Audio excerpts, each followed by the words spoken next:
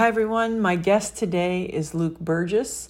Luke is an entrepreneur. He's a college professor at the Busch School of Business. He was a Wallstreet guy. And, it's sort of fascinating when you meet someone like this who's had many startups and he thought, okay, I'll make some money, I'll get a level of success. And he wasn't getting that feeling, that transcendence. And this made him do a deeper look into just some of the things that are hardwired in our competitive nature and how we can actually be more mindful of this, and not only in our workplace, but even with our neighbors, which has led him to his latest book called Wanting: The Power of Mimetic Desire in Everyday Life. A lot of us experience this. We think, if I just have this, if I just go there, if I just win that, if I just earn this, that'll give me that feeling of transcendence. And, Luke just really gets into the weeds on, humanity and our human ecology, and how do we manage this to work in our favor, even if we are pursuing. He does a beautiful job also of sort of putting a modern day breakdown on the teachings of famed French historian and philosopher Rene Girard. And the thing I really appreciate is that people like Luke, who live in the world, they're of the world, he understands technology, is out there teaching young entrepreneurs and reminding them all along, so that in pursuits that, we can accomplish and be successful, but that also if we're not sort of looking at some of these other things, we're going to be missing the real meat, the real importance of, what life is about. I hope you enjoy. Welcome to the Gabby Reese Show. It's all an experiment. Hello, Ma. Push the earth away, Gabby. Hey, Gabby, how are you? Good. Good to meet you. Great to meet you too. Where are you? I am in Washington, D.C., unfortunately. Landlocked Washington. Yeah. How about you? Are you in California? I'm on Kauai. Oh, nice. You're in Hawaii now. Okay. Yeah. Thanks for pushing it 30 minutes. I really appreciate it. Yeah, no worries at all. Thank you. Yeah, I'm grateful, and I'm glad something in the book resonated, and I can't wait to talk about it. Well, it's interesting getting ready to, talk to different people. It's, when people have a lot of different points of entry, like for you could talk about business and creativity and sort of these other dimensions about work, but then it's now you're, this talking about wanting, which is a sort of crosses the boards for everybody across the board. I'm sitting here, I have a commitment to kind of saying, how do I want to start? But then allowing what's supposed to happen, not getting too structured. But I have to admit, it's sort of, for me, it's fascinating because I think after I did all of my homework, it kept coming back to me, and also in your presentation, that it feels like it's always connecting back to being just a human being. Yeah. And this idea of this transcendence, or connecting not only with yourself and the allowance of things coming through you, but sort of this higher connection. So I think I want to start there, which is, what is it in you that through your teaching and your own professional path, because, you have both, keeps you really coming back and trying to speak in different languages to getting people back into this humanity part? What is that? Seems to be something that you're drilling down on from, many different angles. The word transcendence, you really hit on it. That's really important. I think at the heart of every entrepreneur, but at the heart of every human being, is really that desire for transcendence. And, I was trying to find it in the startup world. I was trying to find it in so many different places. I think that's kind of why any entrepreneur starts a company. They want to manifest something that they think should exist in the world that just doesn't exist, and they create it. And that's one of the most awesome powers that a human being has. And that's certainly what was driving me in my younger years. And then I got disillusioned, because, ultimately I thought that the companies that I was starting was going to kind of take me all the way there, like all the way to where I wanted to be. And I never quite got there. And I couldn't figure out why I was getting so frustrated.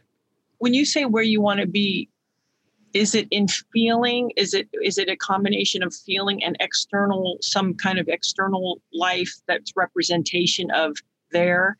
When you said it didn't take you there, was it some internal experience? And I think, and also I want you maybe, because I feel like entrepreneur has shifted. I feel like what entrepreneur was also became popularized.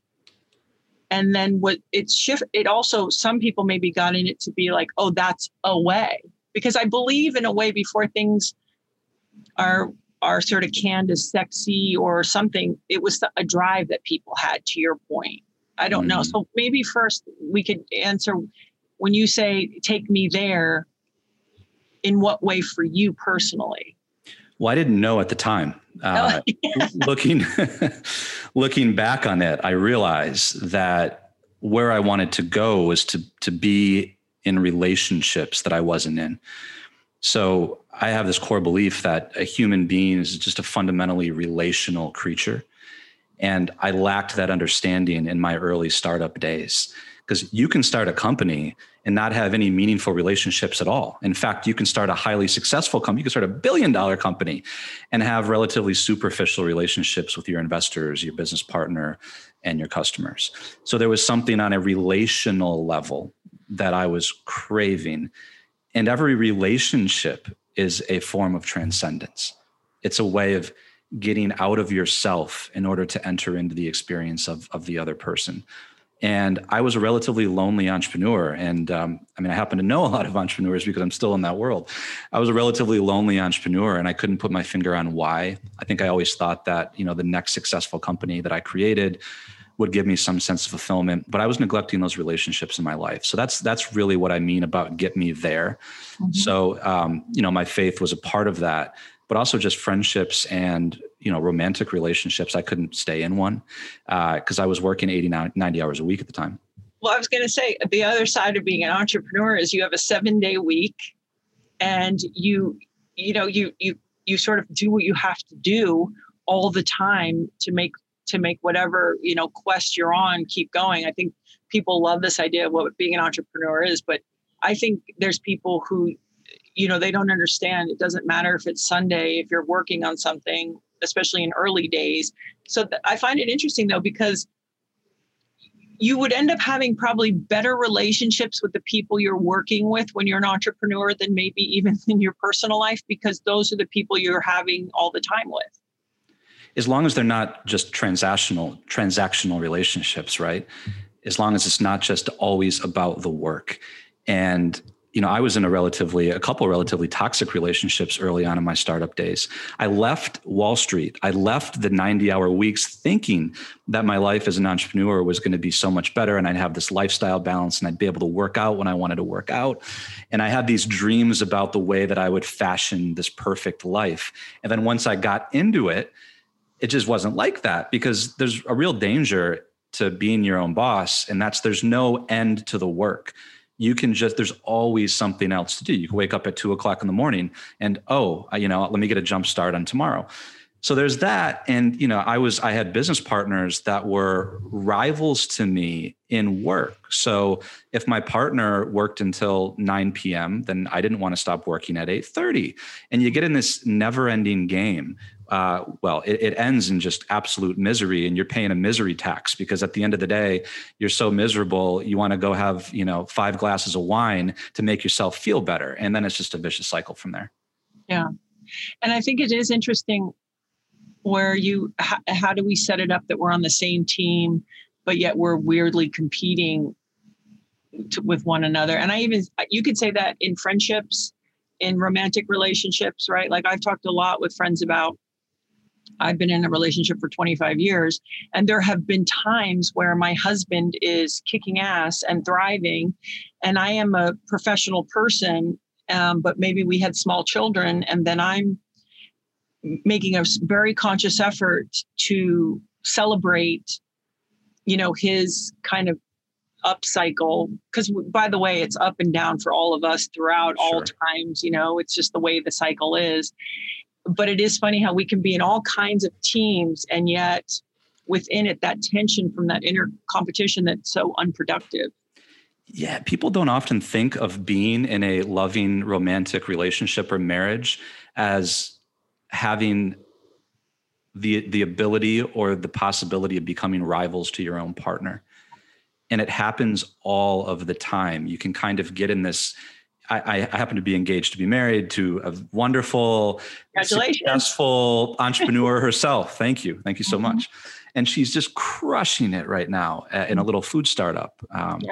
And, she's having all kinds of success and, good news. And it's just funny how easily, like even competition between us can creep in terms of like how much we're working, sharing good news. It's like when she shares good news with me, do I have to like one up her? Do I feel the need to share good news with her? Or can I just like let it be her day and her night, right? So it's always this kind of push and pull, and it's a bad place when you get in what I call a teeter-totter relationship where like one person can't be up unless the other person's down or vice versa. And I've seen so many friends get into problems with that because they don't realize that if they really went deep enough, they would realize that they're kind of a rival to their own love. Yeah. Well, and how about this idea? So at least with this, it's like kind of measurable. It's external on some level. Like, okay, she's getting X, calls or opening X businesses, and it's external. How about I have seen situations where someone's happiness, their ability to find things that make them happy and pursue that is in some weird way of an affront to their partner who isn't able at that time to do the same thing. So it's like, oh, great, you like doing these activities and you enjoy your job.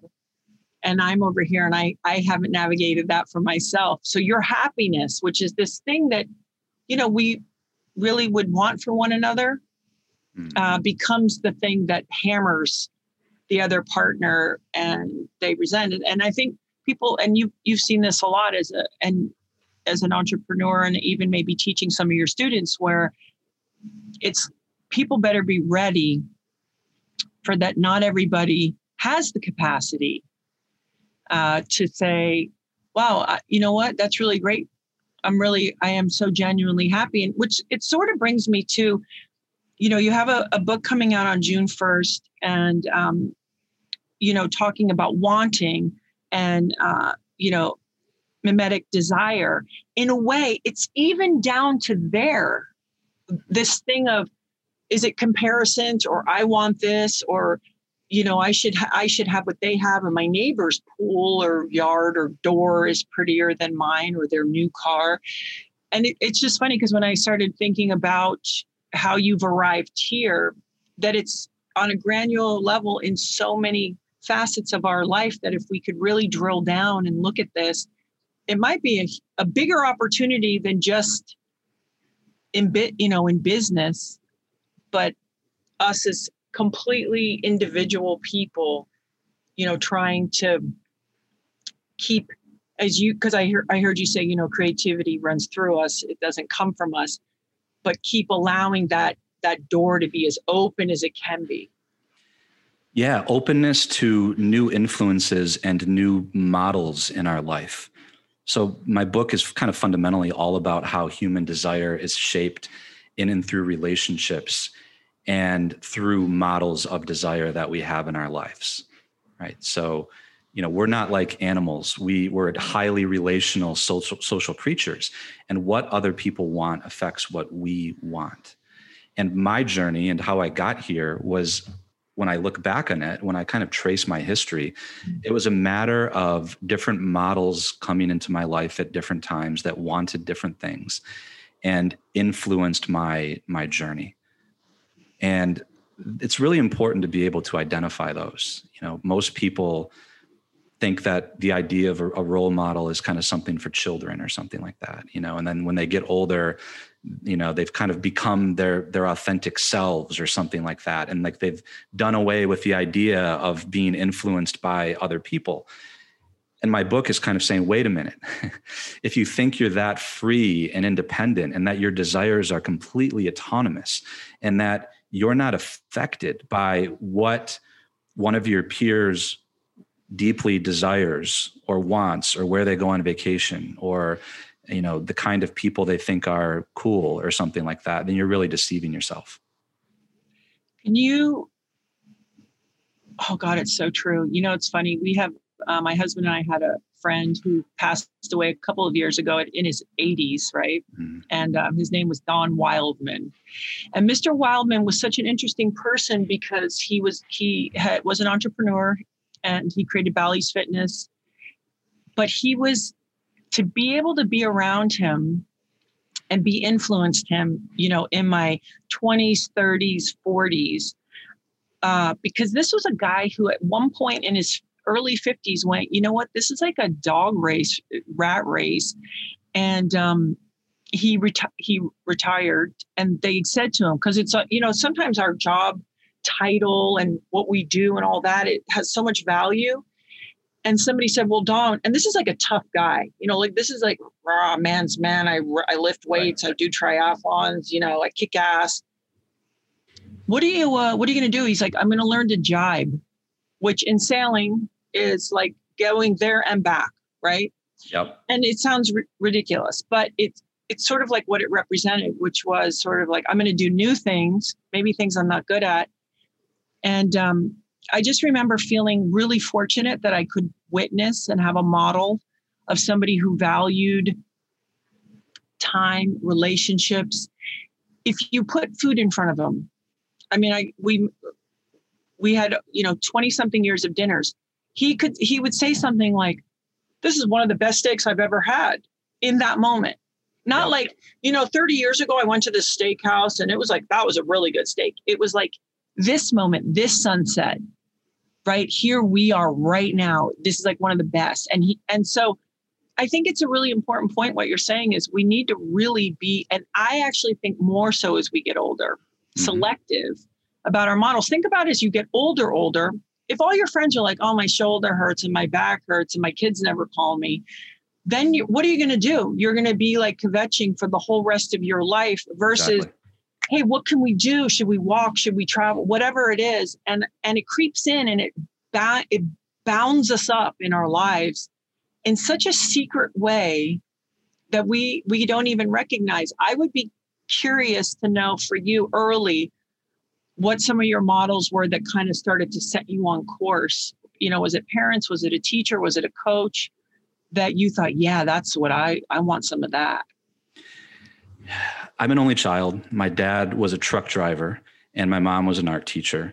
And I grew up on the west side of Michigan and I just couldn't wait to get the hell out of there. I just thought it was boring and I wanted to go to one of the big cities. It was either going to be LA or New York. There was no in between. It's like, I'm going to UCLA or NYU or something like that. I ended up going to New York and my parents were tremendous role models for me. My dad is one of the hardest working men I've ever known. And I really admired that. And I always saw it right from the very beginning, hard work became extremely important to me. And my mom has all kinds of other qualities that I wanted to emulate too. So both models for me. But the way that it manifested, that hard work manifested itself for me was in the hustle culture of NYU, Stern, and Wall Street and investment banking. And I escaped that only to kind of get entrapped in a very similar dynamic in Silicon Valley. And I couldn't, you know, I wasn't, to your point, Gabby, like I wasn't enjoying anything in the present. Like food for me was fuel and it was just like a means to an end in order to help me do another 8 hours of work. So I was not living in the present at all. I just wasn't grateful for anything. You know, it was just always tomorrow or the next day or when I started 4 companies in my 20s. Okay. So no sooner than I had like kind of got to the finish line with one thing, I was already looking to the next thing. Do you think when you finished with one, are you like, okay, that, like you said, that didn't bring me the thing I thought, so now I'm going again. But also, look, isn't there, you know, when you pay your dues a little bit, so you know, most of us, when we get out of college, it's like, I call it carrying the medical kit. It's like when I traveled with my team, if you were the freshman and you were traveling, you carried the medical kit. It sucked. It was heavy. But is there a part of life, or I guess maybe the better question is, can you blend, hey, you're paying your dues, you're in your 20s, you're at the bottom of the ladder, you're doing, you know, you're getting experience, you're creating value, you're contributing. Do you think there's a way to also simultaneously bridge that with some of these other ideas that you're talking about. Absolutely. Well, the end of that story was a few models came into my life that I'd been waiting for the whole time. So I had been craving a few things that I wasn't finding amongst my peers, the other startup entrepreneurs and CEOs. I was craving just kind of a model of humanity and a lifestyle that I just didn't see exemplified in anybody in the little fishbowl that I was in. So I kind of had to start looking outside of it. I desired like some more of these, you could say feminine qualities of like empathy and being able to listen, which I wasn't really able to find and I was craving. I desired. Was this were these conscious thoughts, or was this an instinct inside? Like, did you know then, like in a real conscious way and language, like I'm looking for some humanity within all of this achievement, or was this just like, oh, I want something? In a very, I would say, kind of pre-conscious way that would have been extremely hard for 27-year-old Luke to be able to articulate to you. Mm-hmm. It's one of those things in life where like when you see it, you know it. Like when, you see somebody and you're like, that's the person I've been waiting for my whole life, and you don't know until you see them, until you meet them, right? You don't know what you don't know. You don't know what you've been missing. So I had a couple of models come into my life that embodied those qualities. And it was only in meeting them and forming a relationship with them that I had the aha moment. So one of them was not an entrepreneur. He happened to be a very successful corporate attorney in Vegas. I ended up moving from Hermosa Beach to Las Vegas, long story, moved one of my companies there. And I met this attorney who he was a partner at a law firm, very successful, high powered. He worked with the casinos. Yet he lived this very balanced life. He had 5 children. He had a lot of virtues that I really admired. He was extremely humble for a lawyer, very patient and always cheerful. And though he was probably behind the scenes, one of the busiest, probably had more work to do than I did, he never made you feel that way. And I was like, whatever he has, like I want some of what he has. I want to start spending more time with this guy. And there were a couple other people like that. And I didn't really know that I was craving some more of that balance and humanity in my life that a few of these people that honestly, I've just been very lucky. They just came into my life. I didn't go searching for them. There's no like app out there to go find friends like this that I know of at least. So I was very lucky. And I think that made me realize that I was looking for something that transcended the experience that I had, and little by little that caused me to step back, kind of take stock of where I was at that point in my life, become a little more introspective, and then just think long-term about, what I'm really looking for out of life. I have a conversation with one of my friends. We always talk about the work should be just way better than you. Mm-hmm. Going back to sort of creativity coming through you, not from you. Mm-hmm. And so that really, when we talk about sometimes the work or that transcendence is if we're doing it right and we don't think we're doing it, which is better, is that the work should be so much better than us in a certain way. If we can get it right. Tell me, like for you, as you started out as an entrepreneur, and obviously age and experience will also create different value as you move through your second, third, fourth. I don't know who has energy for all of that, by the way. Did you flop? Oh yeah. Yeah. I flopped and flailed and in some senses I still do. I don't kind of believe in the riding into the sunset, happily ever after kind of, life is a struggle. And, as soon as we get complacent, that's when it becomes dangerous. So, I don't pretend that I've sort of got to this idyllic kind of state of entrepreneurship. Right. But yeah, I think that it comes with age and it comes with having really good people in my life. I always think of work as having 3 dimensions to it. The first dimension of work is the objective dimension.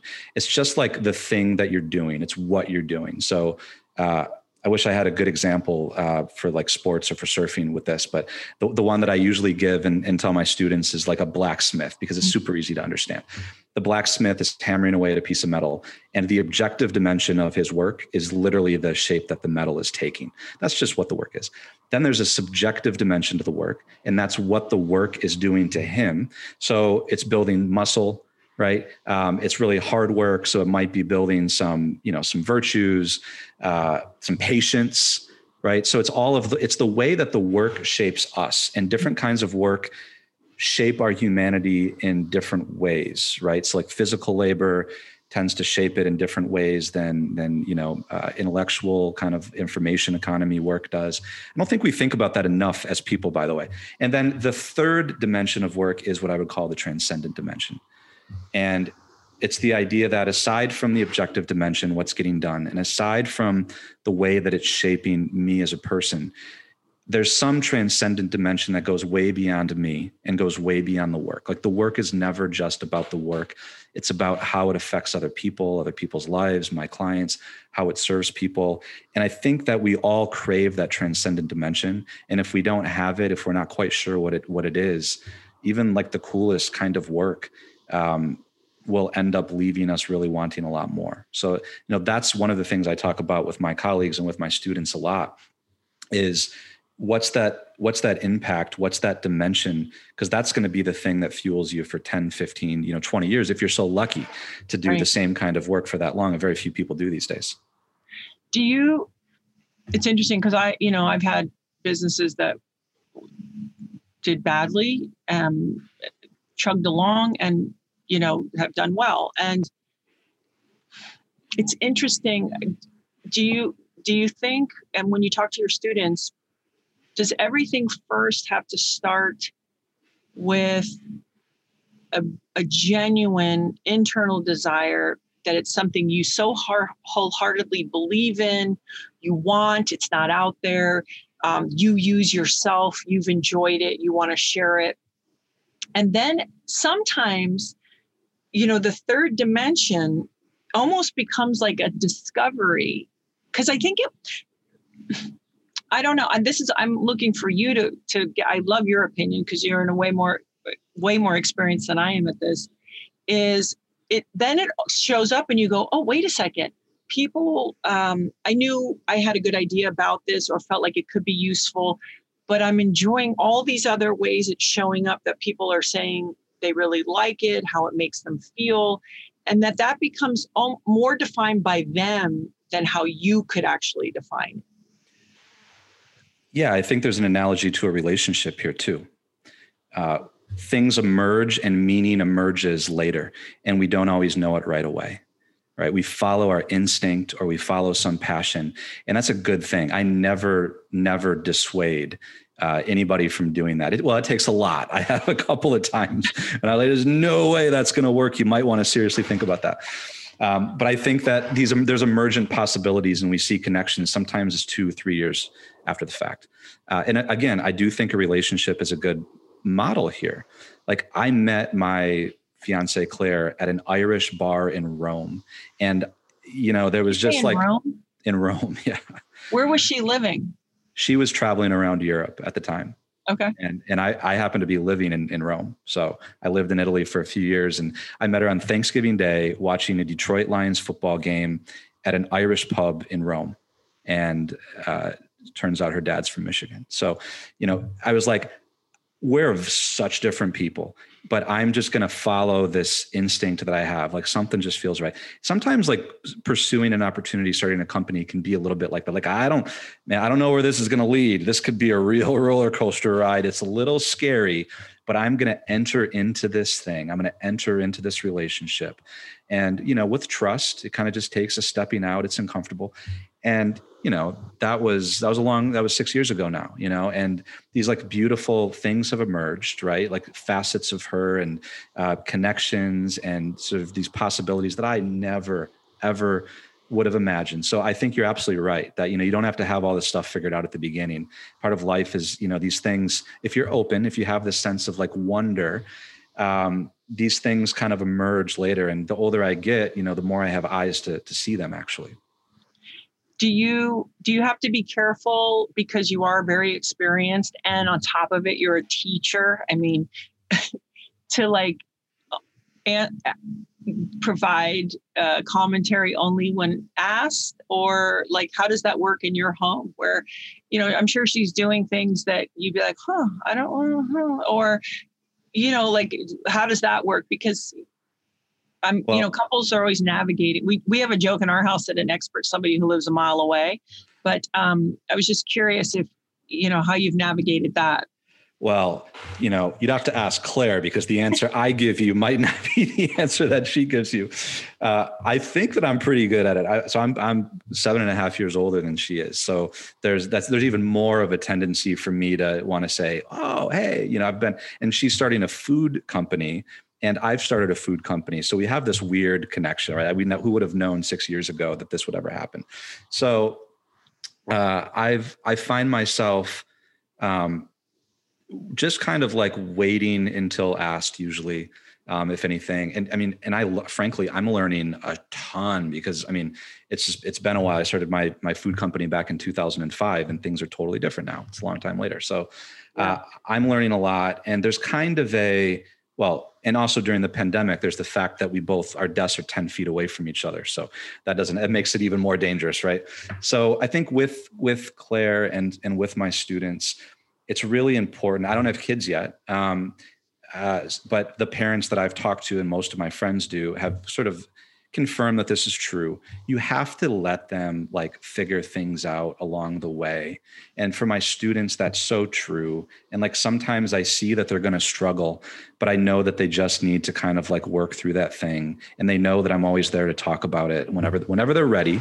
I try to push them like a good coach does in sports, right? Like you don't want to push somebody so hard that they just throw in the towel and get discouraged, right? Like it's one of the most important skills to understand as a coach or as a mentor. And that's a big part of my role now as a teacher and as, somebody that mentors a lot of younger entrepreneurs. Like what's the right amount, right? Like what are the right things to say? That's a really hard skill. And I haven't always been good at it. I still don't know if I'm good at it, but I'm certainly better than I was 5 years ago. Because I've made some mistakes, right? And sometimes I'm like, I could have done a better job. I could have been gentler, like saying this one particular thing, right? And I realize that all the time. And that's just something that I'm learning to get better at as I get older. You've made a comment that I want to revisit where you talked about like physical work, which also can be creative, right? Like being a blacksmith has a creative element, even though it's highly physical. So let's not confuse, your dad was a truck driver, but there is still an art within the absolutely physicality, the long hours, navigating weather, whatever it is. Like it's a skill, it's a craft, it's an art, and yes, it's physical.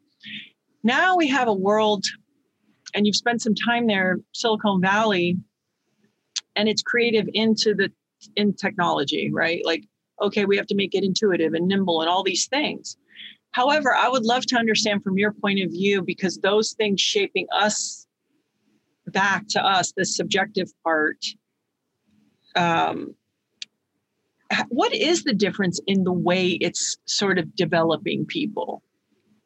I have my theories, and one of them is that as we begin to build more things in bits and bytes, and the world becomes more and more dominated by technology, that is shaping the way that we think in a certain sense, the way that we view the world. And I think it's contributing to kind of a calculating sort of mindset, right? Where everything is calculable. And, just to give you an example, I tell the story in the book about an old monk that I met in Italy, who's been an abbot of a monastery for 3 decades. And he said it's only been in the last 10 years that he's seen the novice monks come in, and they won't sort of go into the chapel to pray or to meditate without a stack of books under their arm. And he said, I think that's because there's this notion that without any input, like there's no output, almost like a computer, right? Like in other words, like if they're not putting, data in, then nothing's going to come out or nothing's going to happen to them. I thought that was like a really fascinating little anecdote. And I've heard story after story after story of this kind of way of thinking about the world. And I worry a little bit that we're losing some of the, we're incredibly complex embodied creatures.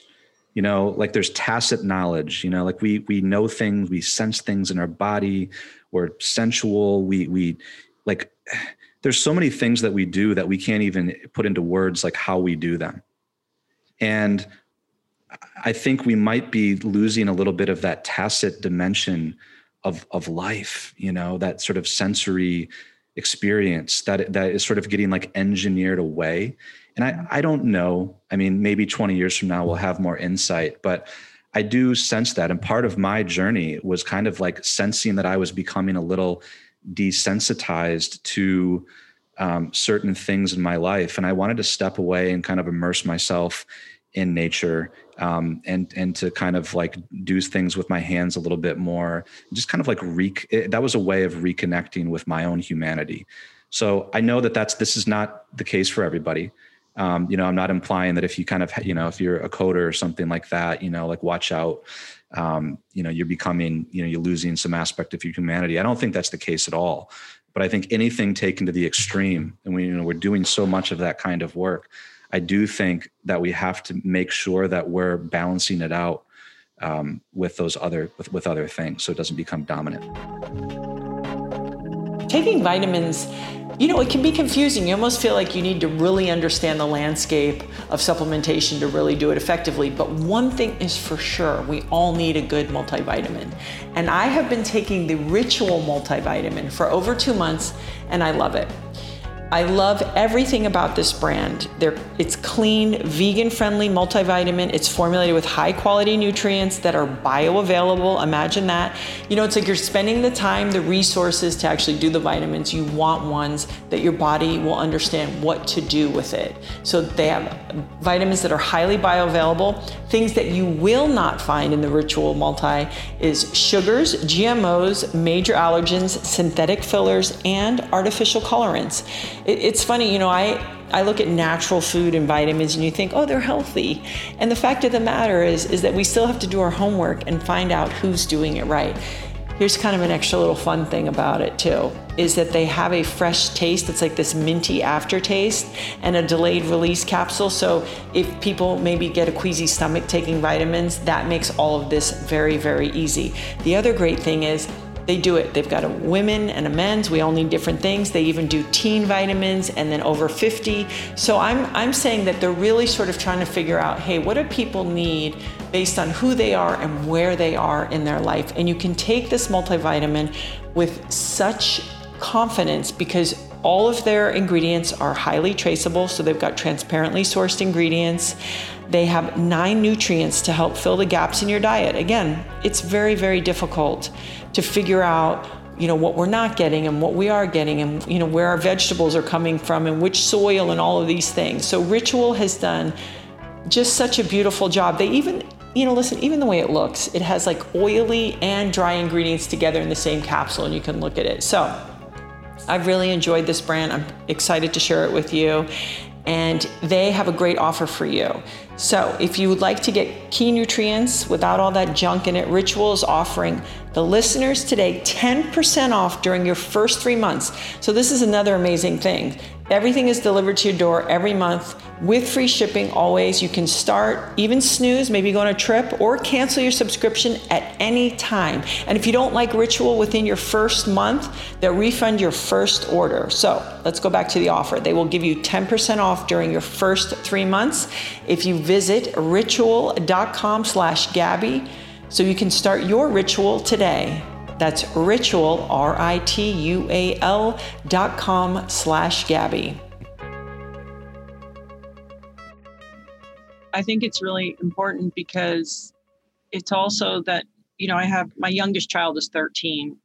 So I've even seen the progression, the difference between my oldest is 25 and 17, but even the difference between the 17 and 13-year-old,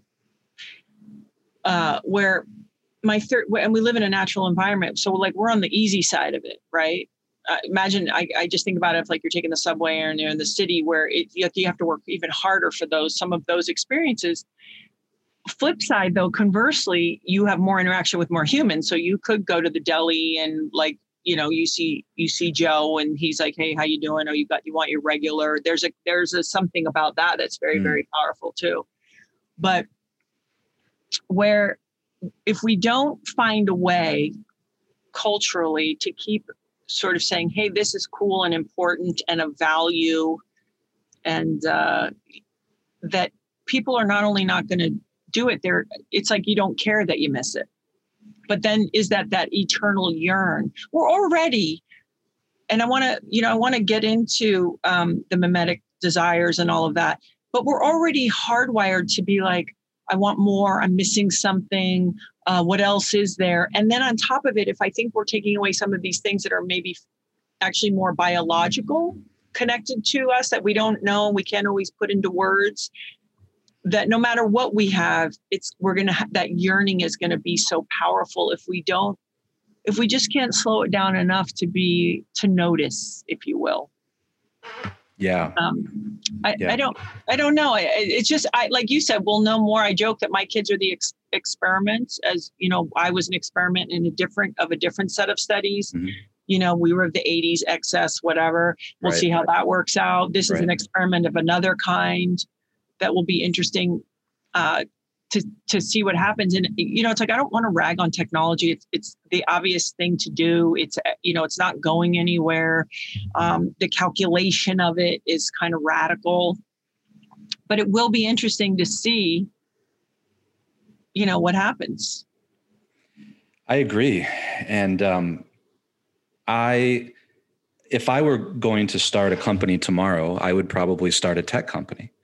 I mean, I'll just be honest, because there's the opportunity to scale, and it's hard to attract serious VC money, starting, a West African grain company like Claire's. And, there's just so much opportunity there that what we have to be careful about is, and this is one of the topics of the book, is like, we're sort of mimetically attracted to certain industries or doing certain things just because everybody else is, or because we think that what I just said is the case, but it may not be. Like the things that we assume are common knowledge, or well, obviously, you have to start a tech company if you want to scale.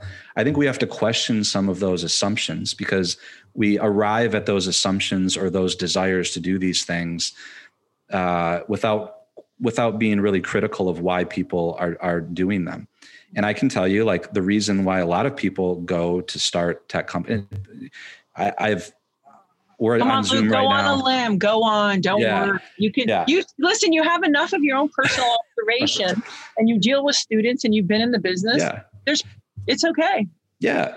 But there's a mimetic aspect to all of this, and by that I mean imitative desire. All right, where we see models of cool entrepreneurs starting billion-dollar companies, and they're all tech companies, by the way. I mean, I'm sure there are a few that aren't, but most of them are.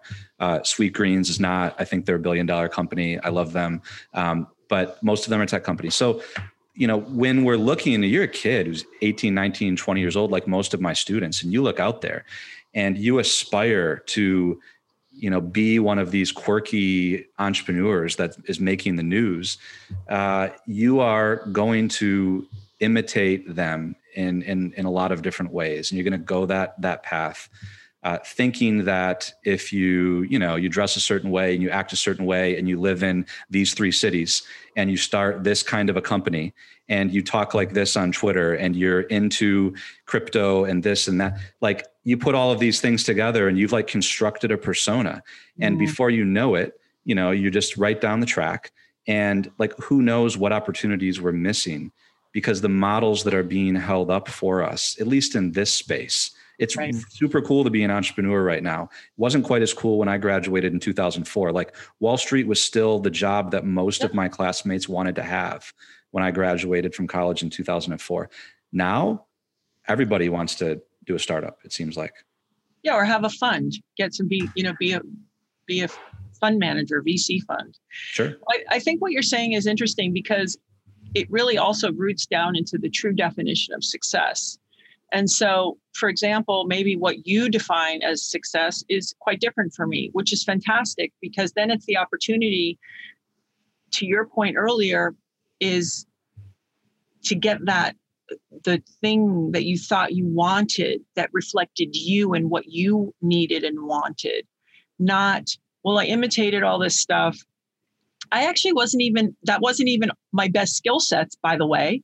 I had these other skill sets that really were some of my real superpowers or whatever the tech company. I love that. What's your superpower? It's like, oh, off, my superpower. Right. You know what I mean? Like at a certain point, I'm like, this rhetoric, like, how do you know what your superpower is when you're 19 or 20? Why don't you just take a moment and go into some rooms with different people and be like, wow, that felt good, or this was easier for me, or whatever it is, instead of, we define success now as, everybody knows everything. That's my favorite too. Oh yeah, I know that. I saw that. I've been there. Have you seen this? It's like this competition for... And everybody has to have a take on everything too. Yeah. It's like, I'm not even informed enough to have a take on 3/4 of the things that are going on in the world. I'm just there to observe it and try to learn. I don't have to actually have a full opinion about it because I don't know. You know what I've noticed, Gabby? Like my students actually seem to respect me the most when they ask me a question and I'm just like, I have no idea. Like, let me get back to you about that next week. Or like, Professor Burgis, what do you think about this? I'm like, I don't know enough about that to comment, or you know what I mean? Like, it's like, like I have like a very limited capacity. I'm busy. I read like maybe 1% of the news and I don't have opinions on a lot of the things going on. And I also there's a lot of things about entrepreneurship that I'm still figuring out, and I think that's a really important thing, just to be able to say, I don't know. Yeah. And they have, and now let's go into the wanting, because I think ego and desire is so important because it is in nature. It's a motivating factor. It's important. We need it. However, it's the way that we've lived. To your point, we're not just like, okay, for trying to keep our food going. Now that our basic needs are met, safety and food and, having love and sex, procreation, that's pretty, we have that at least for now. We could go in through another cycle. Who knows? It's on tap. It's overall pretty good. Now we have there's a common enemy out there. They call it COVID. Okay. That's sort of a threat. The economy has become a threat for people. So these are little twists in all of this, but it's set up now where we have a lot of time to explore what other people are doing. And then let's take it one step further and say, let's throw it on social media. Let's curate it. Let's filter it. Let's edit it. And now we're really all in the game about this mimetic desire, just kind of, at an incredible clip, if you will. Yeah. So mimetic desire means finding models of desire out there to imitate. And frankly, we have more than ever. And I think COVID has probably accelerated this mimesis, right? This imitation. Because most people that I know are spending more time on social media than usual because most of us are in our houses most of the day. And, we're curious and we're scrolling and browsing and hate watching and doing all that stuff. And, we're just hate watching. Yeah. And it just exposed to so much more right now. So I actually think, there is a narrative, and I know both stories. So one narrative is like people have used this time during COVID to find out what they really want and prioritize because of tragedy and loved ones getting ill and having more time to think and reflect. And I know that that's true for many people. What I also know is true for many people, because I've talked to many people and they've confided in me, is that some people are more confused than ever about what they want to do post-COVID and who they are and what's important to them, because it's been like Pandora's box for the last 15 months, right? Like this exposure to all different kinds of models. Like now you've got van life and you've got like people doing this and moving to different cities and starting new jobs. And now I'm remote, and everybody's kind of like giving their curated life and what they want their life post-COVID to be. And because we're social creatures, because we look to other people to help figure out, what do I want to do, post-COVID, when the world starts returning to normal, we're always like taking our cues from the things around us. And there seem to be more than ever. And it's like, how do you cut through the noise to kind of find out what's really important to you? So did you have a moment where you thought, you know what, I've talked to my students so much about this and some of my friends that I'm going to try to get into this deeper and write this book?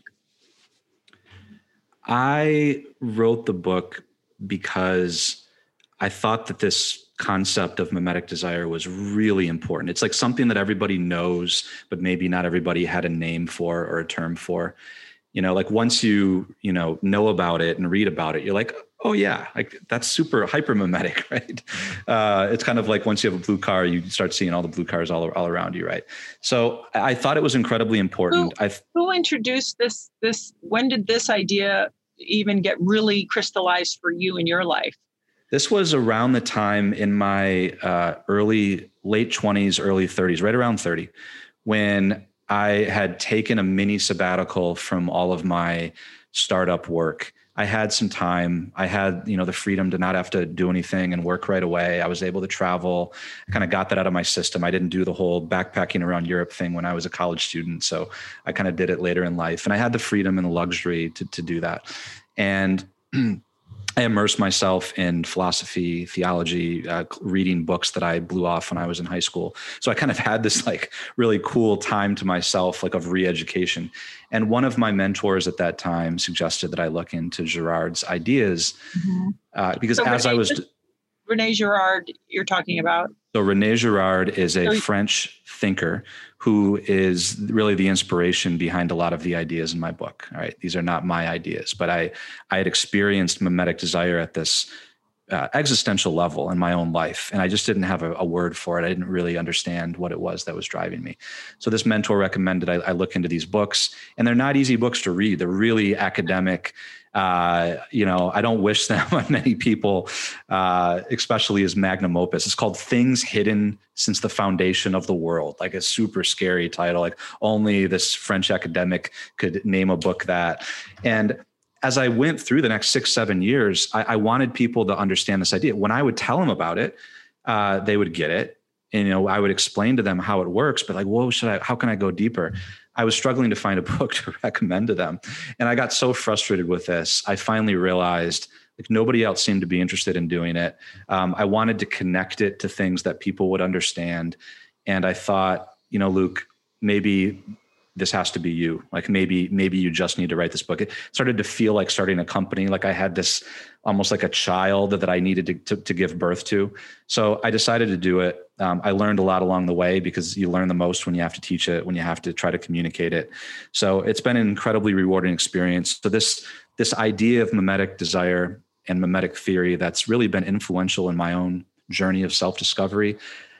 I just wanted other people to know about it earlier than I did, and to just be able to, filter their own experiences through this lens. I teach this to 19-year-old students, and they get it. So I know that it's something that's pretty easy to grasp, but it took me really a decade of going deeper into it before I realized kind of like how fundamentally this explains so many different aspects of human behavior, from why we are attracted to certain people in certain careers to why we get caught up into rivalries and we don't really understand why, to some of the conflict in the culture. So maybe I encourage people to get the book, but I would love for you to maybe chunk some of the bigger ideas, because we are at a very combative, loud. There's not a lot of discussion. There's not a lot of nuance. I have friends that we joke, like, especially, like you add parenting and relationships, and I feel like if you live and you're not trying to pretend it's all just dialed in, I'm just so dialed. Life is really, there's so much gray and nuance, and what also works really well for me might be a really different spin for somebody that I'm even close to or would appear similar to. And it's just sort of encouraging people like their own voice. But I would love to maybe if you could pull out some of the really, I actually am really curious now that you said it about, having rivalries because, really when you get to a certain place and if you've at all been competitive, then you also hear people saying, if it wasn't for that person, I would have never reached as high a level. So sometimes there's people out there that we're competitive with that are ultimately pushing us to a higher potential and us them. So there's that kind, but you might be talking about a different kind of rivalry. I don't know. I think that kind of a rival can turn into, which I would call a positive rival, and positive competition can turn into the more self-destructive kind if it becomes something else, right? So there are two, and I talk about this in my book. We have models, and human beings sort of, we look to other people as models of desire, as models of lifestyles, and we're hyper aware, like more than we really understand. We see it on social media, but no model is more powerful than our neighbor, right? Like the people that are closest to us and the people that are more like us. So if you ask most people, like, who are you more jealous of? Like Jeff Bezos or like the person that you work with in a similar role that makes like an extra 10 grand than you do and has like a slightly nicer car? I mean, pretty much everybody's going to say the second person, right? So because you have more in common with them, they're closer to you, right? Like most people can't relate to what it's like to be a billionaire. So but that's really interesting if you think about it. So like jealousy, envy, rivalry seems to be a function of similarity and proximity, right? So I think about this a lot where sometimes if I catch myself having in my small brain, I call it, I'm like, what if you just were not in this narrative, in this story? What if you lived somewhere else and, you were like everybody around you was fishermen? Because sometimes it's like really seeing how that can pin you and hold you. And all of a sudden you're in these rules of engagement that you didn't realize you signed up for. Absolutely. Absolutely. And, as I think being aware of the systems of desire that we are in is really important. Like just being aware of like, what do people that are surrounding me, what do they value? What do they desire? Just getting a grasp of that is actually a really good first step. So, and I look back on my experience, here's an example of a positive rival that became a negative rival for me. Oh. So there are two kinds of models. Okay. And I talk about this in the book. There are models that are outside of our world where no serious competition is really possible. And then there are models that most of us don't think of as models that are inside of our world where competition and rivalry is possible. So I played high school football. And when I was a freshman, I thought that the junior varsity quarterback was like the coolest guy, like in a way that went way beyond football. And he was a positive model for me. I aspired to be the varsity. I was a quarterback. I aspired to be the varsity quarterback. I looked up to him. I wanted to be more like him in a lot of different ways. I cared about where he went to college, right? Like I noticed that immediately, right? And that mattered more to me than whatever my high school guidance counselor said. Right. And any of the objective criteria, all I cared about was where he wanted to go and people like him wanted to go. Right. They wanted to go to, well, I don't want to get, because I'm from Michigan. I don't want to get into I'll open up a can of worms if I say one of the schools. Okay. Because he was this positive model for me and he wanted to go to this place and wanted this certain kind of life, I began to desire that. Well, we had a problem once. I was a sophomore and we started competing sort of directly and I was competing to make varsity. So it was like one thing, we were closed off and I was no threat to him when I was a freshman, but all of a sudden, like now we're playing in the same space and now there's a possibility that I could essentially take over his role. Yeah. And then all kinds of weird things started to happen that didn't happen when we were at a safe distance. So I talk a lot in the book about this idea that, the way that we're in relationship with models or rivals and influencers matters tremendously. And we can move in and out of different kinds of relationships with them. They can change. It's not static. Sometimes you can move next door to somebody or in somebody's neighborhood, or go into their industry, and the whole thing changes. So that's one thing that I think is really important to be aware of. And one thing that technology and social media has done is it's brought us all like onto the head of a pin, socially speaking, existentially speaking. It's brought us all really close together. So Facebook says, our mission is to bring the world closer together. Well, from a Girardian perspective, which is, my book is about René Girard's theory of mimetic desire. That can be kind of a dangerous thing if we don't understand that this is the way that we operate. I have a tendency, I try my best to like manage ugly feelings. I just try to really pay attention to just anything, just an ugly feeling, one that isn't of elevation to another person. Because at the end of the day, it's like you have to decide that you are in charge of yourself. But I also think what you're doing is so important, because this is tribal and that's biological.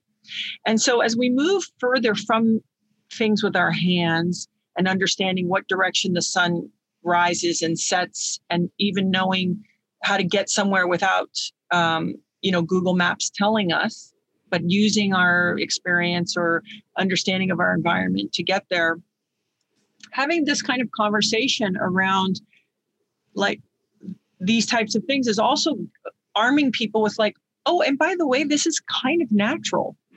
You don't have to stay in it, but the fact that it's starting to move in this direction, the fact that when you get elevated to sophomore and he's senior and he's now not so cool, giving you that space to look and go, I get it. Like I'm starting to understand, because I'm infringing on his space, which is connected to his opportunity, which is connected to something in his biology.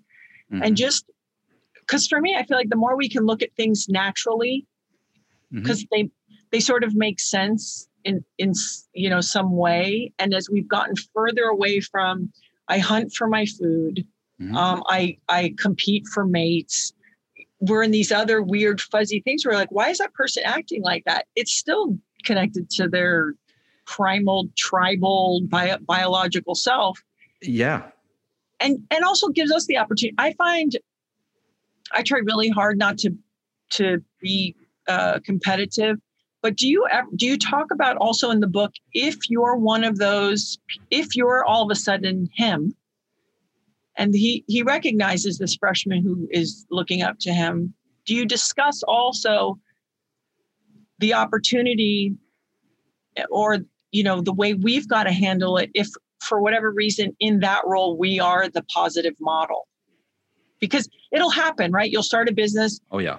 Someone will come into your business and do parts of this better than you, and you have to figure out the way to be okay with that and not turn into like a territorial, possessive, thwarting person.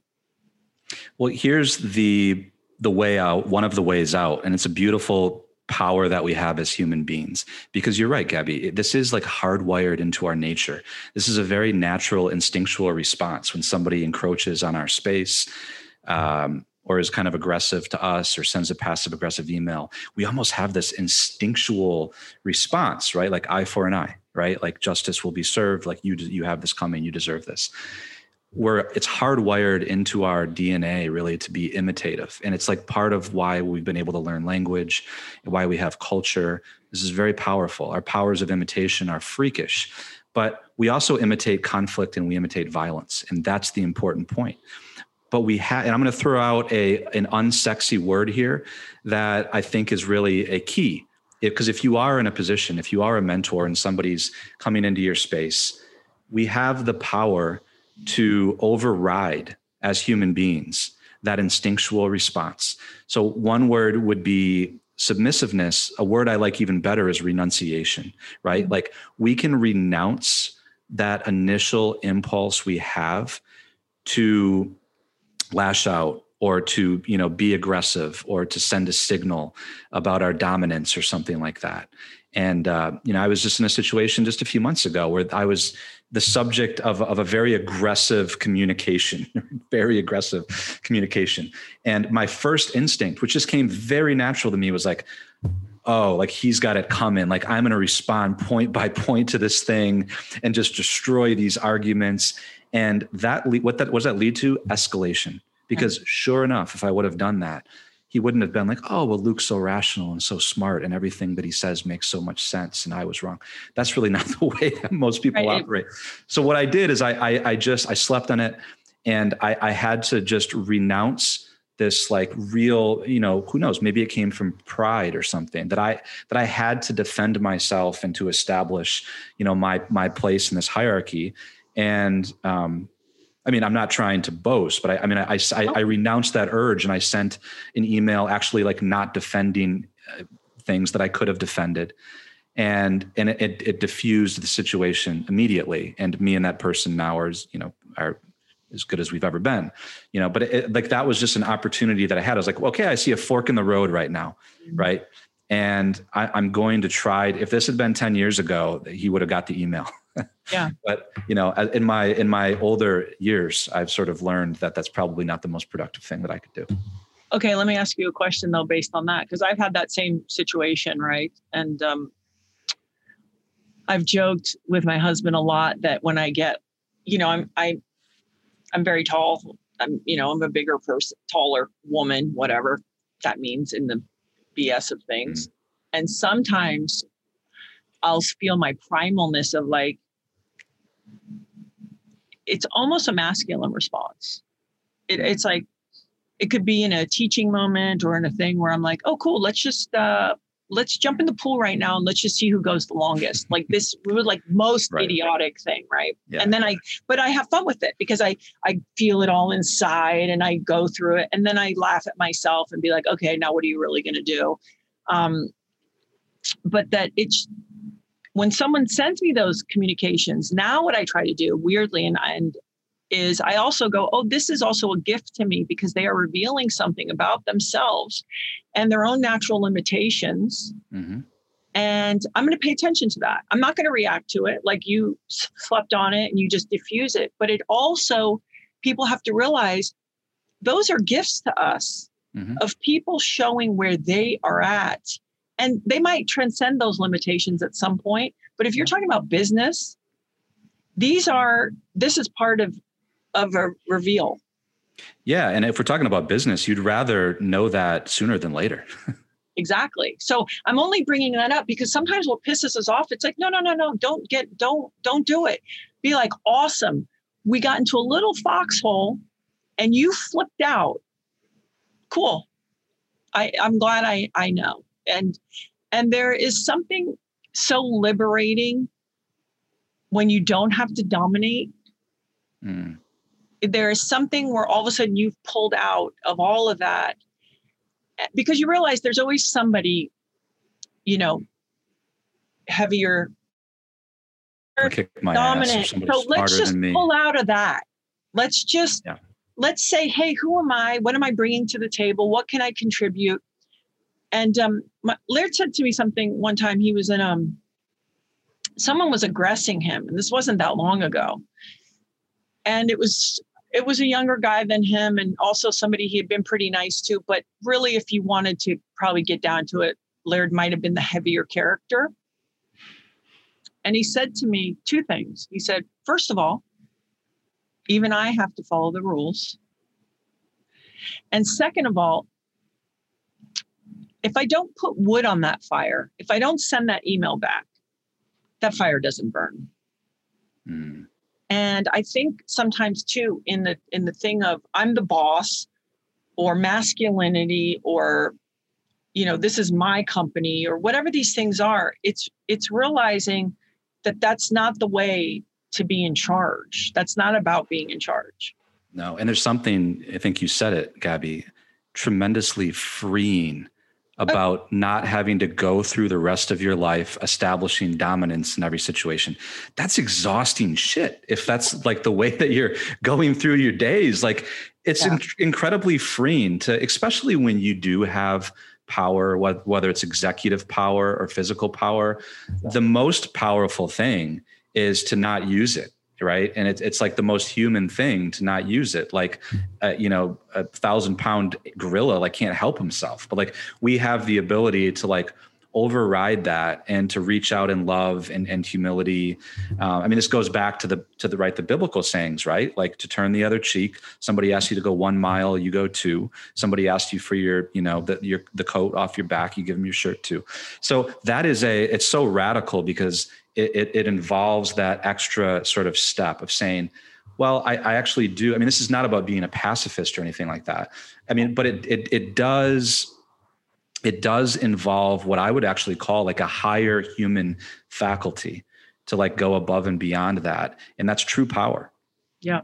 It's true power to see how somebody treats somebody that has nothing to offer them or nothing to give them. That's the real mark. If you practice this in your life, if anyone's listening to you, I promise you, but it's not about denying your feelings. No. Internally, I have fun with whatever real feeling I have. And then I ask myself, okay, and conversely, it's reminding people we aren't our feelings, right? Like, I feel sad, I feel depressed. Okay, but you're not your feelings. I'm angry, I want to be vindictive. My ego's freaking out. Okay, but you're still not your feelings. You have an opportunity to make a choice. Especially in these kinds of scenarios. Obviously, if someone's really sad, that's a different story. But that if you practice it, that muscle does get bigger and it just gets easier. And it's like if you're a male model, I'm sure a coach could say this 100 times. They got freshman college athletes. Let's say a football coach. These guys come in, they're 18, 19, they're raging, full of testosterone. They know it all. They're going to be the fastest, the biggest, the best. And the coach is like, yep, here we go again. It's just, It's like that allowance to just, have that flow. And I think it works very well in your business. It certainly works in your personal. Yesterday, Laird was gunning for me. He had I must have done something to irritate him, right? And he was gunning for me, and I could see it. And I was like, "Why are you being combative?" And he just looked at me like, "No, that's not what I'm looking for." I'm looking. I used to say that too. Sometimes he'd be doing something, and I'd be like, "Can you just take that bullseye off my back?" Like I really, I can't deal with that. But there is something so freeing. But I want to encourage people that if you practice it, it's amazing. And it's amazing how quick we can become unaggravated. And you make a really important point, Gabby, about emotions. I don't really consider myself that much of a stoic because I tend to think like that can involve a sense of that doesn't bother me at all. I respond. Like I get emotional and I it's like really important for me to recognize how pissed off or how sad or whatever. And like, if I shove that down and just like, the person on the other end of my email may not see all the emotions, but I have ways to deal with the emotions so that I'm not taking out all of my anger on the person, right? And saying things that I don't mean. So like this way of being, like when you kind of renounce that initial reaction or whatever it is, and you send the nice email or you respond in a way, even though you were really upset or really hurt or really angry, it doesn't mean that you're sweeping those emotions under the rug. It just means that you're processing them, you're dealing with them, and it's not coming out like everything in this like directed as aggression towards the person, right? It's finding healthier ways to deal with them. Yeah. And I think it's also essential to remind people to do that. If it's not internally, if you do have that safe place, because then it's like a capsule that goes away and you don't have to create a big drama for yourself. And the other thing is, and I wondered if you talked about this at all, is not repeating things again and again. So for example, I can have, if somebody does something that I have perceived as like obnoxious to me in some way, I might share it with the safe person to offload it, but I may never really keep bringing it up. And I actually learned this from my husband, where because you'll meet people and you'll be like, oh, it's a Wednesday, let's say, and how are you? Oh my God, last Saturday, you never believe what happened. And you could see him the following Saturday and they'd be like, hey, Bob, how you doing? Good. But last Saturday, it's like, no, let it go. Like, don't keep repeating it. Just, let it be. And I'm just curious, in all of your work and working on this book, do you think it is possible for the most part for us to be liberated from, or just is it the ability to manage this, this mimetic desire? Do you think it's feasible that we can really try to keep tapping in while we're striving? Mm-hmm. Striving is connected to being competitive, to wanting, mm-hmm. to obtaining. I guess that's what I'm saying is, where is the balance? Where does it play in there? Because you're still in pursuit. Very much a striver. Yeah. How do you balance that? Yeah. Well, the whole book is essentially about one cycle that is a repetitive cycle of destructive desire. It's kind of a cycle similar to somebody that's suffering from an addiction, and they just kind of like repeating the same cycle over and over and over again. And our mimetic desire, when it's destructive and when it's a zero-sum game, that's the way that I would describe this first cycle. It's called cycle 1, and it's kind of the zero-sum game cycle, where if I win, somebody else has to lose. I absolutely think it's possible to transcend that cycle 1, that destructive cycle. So I don't think it's possible to transcend mimetic desire, because it's just part of human nature. It's part of how we are. We're social creatures, but there are positive things that are mimetic too. Love is, driven through mimesis too. Like when somebody loves us, we typically like respond differently to that person than we would if somebody came at us with skepticism or something like that. It's kind of that old saying, like, first people need to know that you love them before they'll really listen to you. And I see that with my students. So that's an example of positive mimetic desire, and that's contagious. You see groups where like openness and empathy and listening can become like contagious and lead to positive cycles where it's not a zero-sum game, where you can actually grow together. The pie gets bigger, the relationships get stronger. Because love and these things and virtues, these are not scarce resources. These are things that we can share. And it's not a bad thing to be rivals for affection and kindness. Right? If you're married, right? Like Claire and I have little things that we compete for. We like to cook for each other. Mm-hmm. Right? And we like to compete over like who can make the other person happier by surprising them with like some unexpected meal. So, I think just finding ways to get out of the destructive cycles that, we if we're honest with ourselves, we can usually see that we're in kind of a rinse and repeat with some things in our life, and kind of escape that trap and move into a place where mimetic desire can become a force for good instead. Well, I really appreciate you writing this book. Have you talked to Ryan Holiday yet? We have, yeah. I actually talked to Ryan a few weeks ago. These two would be like a barn on fire, the two of you. Yeah, we had a great chat, yeah. So your book is out June 1st. Mm-hmm. And did you do an audio and you read it?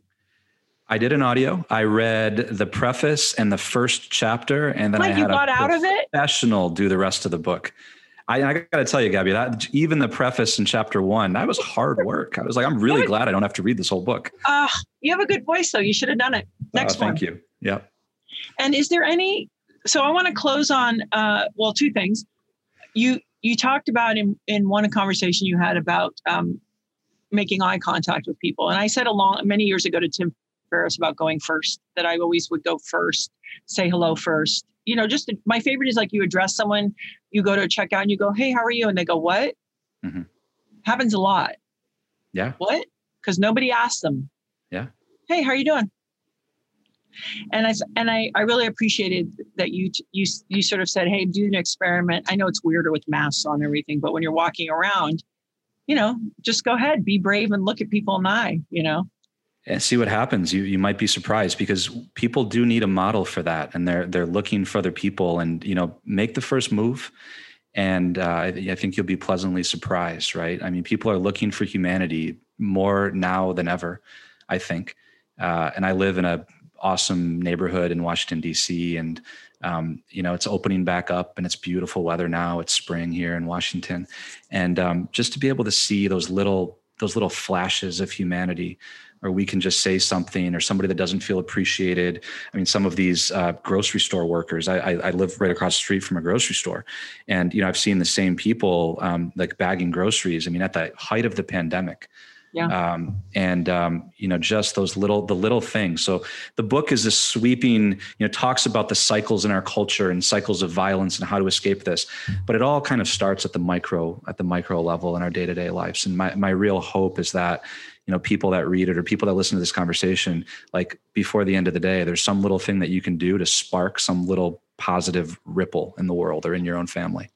I think it's so important. I ask the people at the grocery store, I'm like, how are you holding up? That's just what I say. I go, hey, how's it going? How are you holding up? So it's acknowledging like, these people are for real. Yeah. Yeah. If when you started this process and you've taught your classes and you created this book, what was you sort of thought in your mind, if people could get this one thing from this book, or the thing you got, what was it? Live as if you have a responsibility for what other people want. Not all the responsibility, but some of the responsibility.